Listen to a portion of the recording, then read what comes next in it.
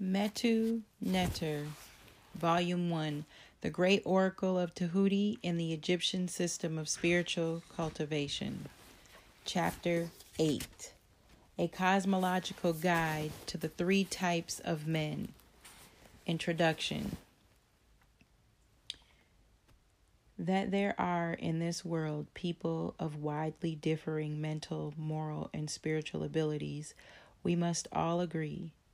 We will see that the similarities and differences between people, when sorted, arrange themselves into three fundamental types of men.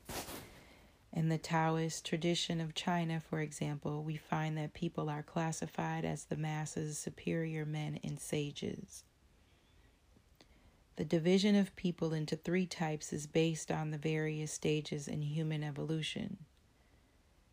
In an earlier chapter, it was said that man's spirit is not a single body.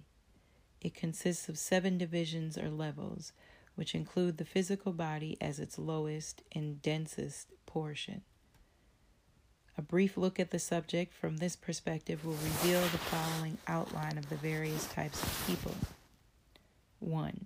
People who are controlled by their emotional and sensuous being, 10th sphere, and who only know what they are taught by others, spheres 7 through 9, and whose mental perception is limited to the external and concrete side of things. Because of this, their lives are full of contradictions, i.e., they are devoid of understanding, as this type of man has not risen above the 5th division of the spirit. Counting from the bottom, we shall refer to him as the Shahu man. Recall that the Shahu is the 5th division of the spirit. The masses, or inferior men, of Chinese Taoism correspond to this level. 2. People who are able to rise above the influence of their emotional and sensuous being. And although their knowledge is only limited to what they are taught, they are able to understand, think abstractly about the objects that are taught to them. This is due to the fact that their mental faculties are able to perceive the abstractions that underline physical events. This enables them to avoid the contradictions that besets the previous type of man. As the soul qualities of this type of man originates in the ab part of the spirit, we shall refer to him as the ab man. They correspond to the superior man of Chinese Taoism. 3. People who are able to intuit the knowledge needed to avoid and solve all problems that can face man. They also possess the ability to achieve such goals by manipulating their spiritual power through the use of haiku and visualization. As this type of man has completed his or her evolution, we shall refer to him as an Ausar. Each of these 3 types of people represent a stage in man's evolution. Let's take a more detailed look at the subject. The most important factor that determines a person's behavior is his level of consciousness. It will determine her level of perception, which in turn will determine what she knows or believes and her attitude towards her emotions and sensual appetites. When our consciousness is focused in the Sahu part of the spirit and below, our mental perception is limited to the external side of things. We are able to recognize concrete specifics but not the abstract principles from which they are generated. For example, the abstract perspective ability of an Ausar man reveals that there is no such thing as medicine or a poison. All substances can be used medicinally or toxically according to their dosage. There is a level above which arsenic will poison and below which it will heal. Although we all know this from our experiences with vaccines, very few people are able to arrive at the above conclusion regarding medicines and poisons to the point to be emphasized here is that there is so concrete realities called medicines or poisons. There exist medicinal relations and toxic relations, but Sahu people are not able to properly understand such abstract entities, so they lower them to their level of perception. They cannot help but think in terms of this medicine and that poison, etc. The result is that they fail to avail themselves of the healing potential of the things in their environment that are intoxicating them, i.e., the very pesticide that added to the crops gives us cancer, is the best remedy against the very cancer it causes. Hundreds of examples of this belief in the existence of non-existing realities can be given. It is one of the major causes of problems in the world. A very important question is raised by the foregoing. If Shahu men believes that there are such things as medicines and poisons, which they don't in fact exist, it cannot be said that he has knowledge. What he does have is the belief that the information that he has received is factual. When we fully examine this issue, we see that this is the rule with Shahu man. We will arrive at the conclusion that he is incapable of knowing. There is a general confusion of knowing with believing and acquiring knowledge versus acquiring information. Beliefs are what the Shahu man has, because the faculties of inner perception is dormant in the Shahu man. He is unable to intuit the nature of things and must therefore learn from outside of his being. All of his beliefs are shaped by what he has been taught by others or what his senses report to him. He has no way of knowing whether what he has been informed about is true or false, as truth or falsehood can only be determined by the knowledge of the relation between parts with each other and the whole. As a result, he falls into a host of contradictions. When our consciousness is raised to the ebb level of the spirit, we are able to understand and significantly function with such relations as explained above. All of the contradictions in our vulnerability to falsehoods are thus avoided.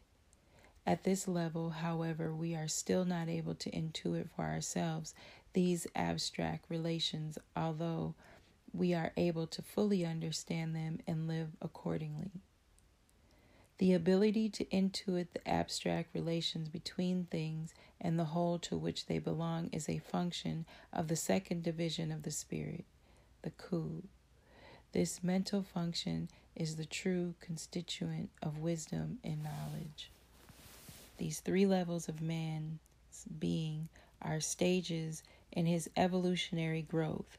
We must therefore look at it from this perspective. Stage 1 of man's evolution, Shahu man. Although the Shahu is the fifth division of the spirit, we are here coining the label Shahu man to refer to people whose behavior is dominated by the sixth division of the spirit and the fifth division.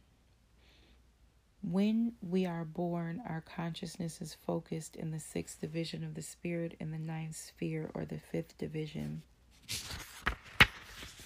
of the spirit.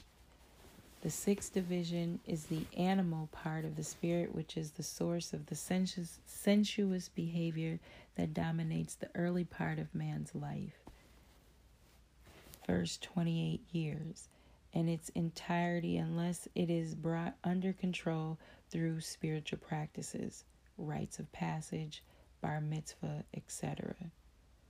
The ninth sphere is the faculty that makes it possible for us to learn. As we know well, the early part of man's learning career is characterized by indiscriminate imitation. This influence comes from the ninth sphere. Rather than knowing, man at this level believes what is perceived through the senses, and man at this level believes what is perceived through the senses, and the ideas communicated from others. His thinking is limited to the concrete and external side of reality, as the faculties of perceiving the abstractions underlying physical realities are dormant at this stage. Examples of indiscriminate imitation are numerous. Anyone who exercises discrimination in adopting other people's practices would not wear high-heel shoes, eat the host of refined foods, or abuse alcohol, smoke tobacco, do drugs, etc. From the 7th year of life on, the faculties of the 7th and the 8th spheres achieve full state of awakening, although it will take another 21 years to develop them fully. If the person functions more out of the left hemisphere of the brain, the 8th sphere will dominate the mental character of the person. An inclination to the right hemisphere of the brain will result in the predominance of the 7th sphere. The 8th sphere corresponds to man's ability to give concrete verbal form to his feelings, beliefs, and knowledge. It is our faculty for separating things from each other and parts from the whole to which they belong through the act of defining, describing, and naming. We saw earlier how this faculty, due to its inability to perceive the abstract relations between things and parts and their whole, creates such false concrete categories as medicines and poisons. If studies were to be conducted on this premise, they will show that Western education is predominantly a process of providing definitions, descriptions, and names. The problem is aggravated by the fact that besides the creation of false distinctions, it thus deludes the person into believing in the existence of things that don't exist. Ergo, once we understand the above, we will understand that poisons and medicines do not exist. We are forced to think rationally. This is the reason, for example, why Western societies, which function predominantly through the 8th sphere, the lower portion of the left side of the brain, cannot conceive a female pope, a female rabbi, and are obsessed with segregating in all things.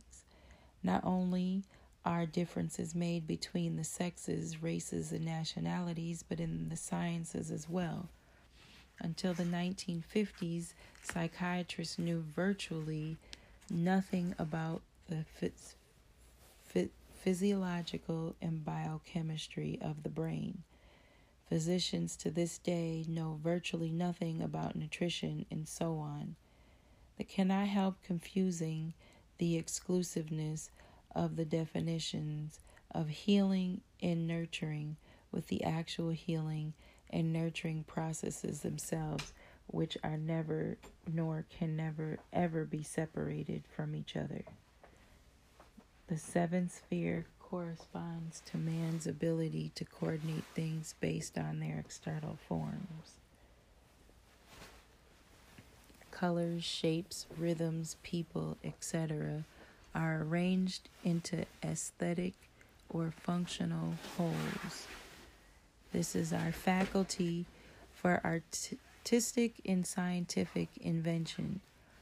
Although this faculty brings things together based on their differences and makes them work harmoniously together, like the 8th sphere, it is still limited to the perception of externals. As a result, the criterion for the value of its creations is based on their impact on the animal spirit. There is no real concern with the healing and consciousness altering functions of music and art, for example. As the animal spirit of the Kaibit is the first and oldest part of the spirit to be awakened, it dominates the Sahu, S-A-H-U. In learning, the immature person inclines towards imitating those behaviors that cater to his sensuous and emotional being. The prowess of the 8th or 7th spheres is mostly used to rationalize or gratify the influences from the animal spirit, respectively. The behavior of man during the first stage of his development can be summed up as one in which he is dominated by the urge to gratify the sensuous part, or dominated by 1, the urge to gratify the sensuous part of being, 2, the urge to use the mental faculties to rationalize the gratification of the sensuous expressions, 3, the inability to know. He can only be informed and can only believe what he is taught or what he can perceive through the senses. 4, his mental perceptions are limited to the concrete and external side of things, as the highest division of the spirit that the person attains to is the Shahu. We refer to him in this book as the Shahu man.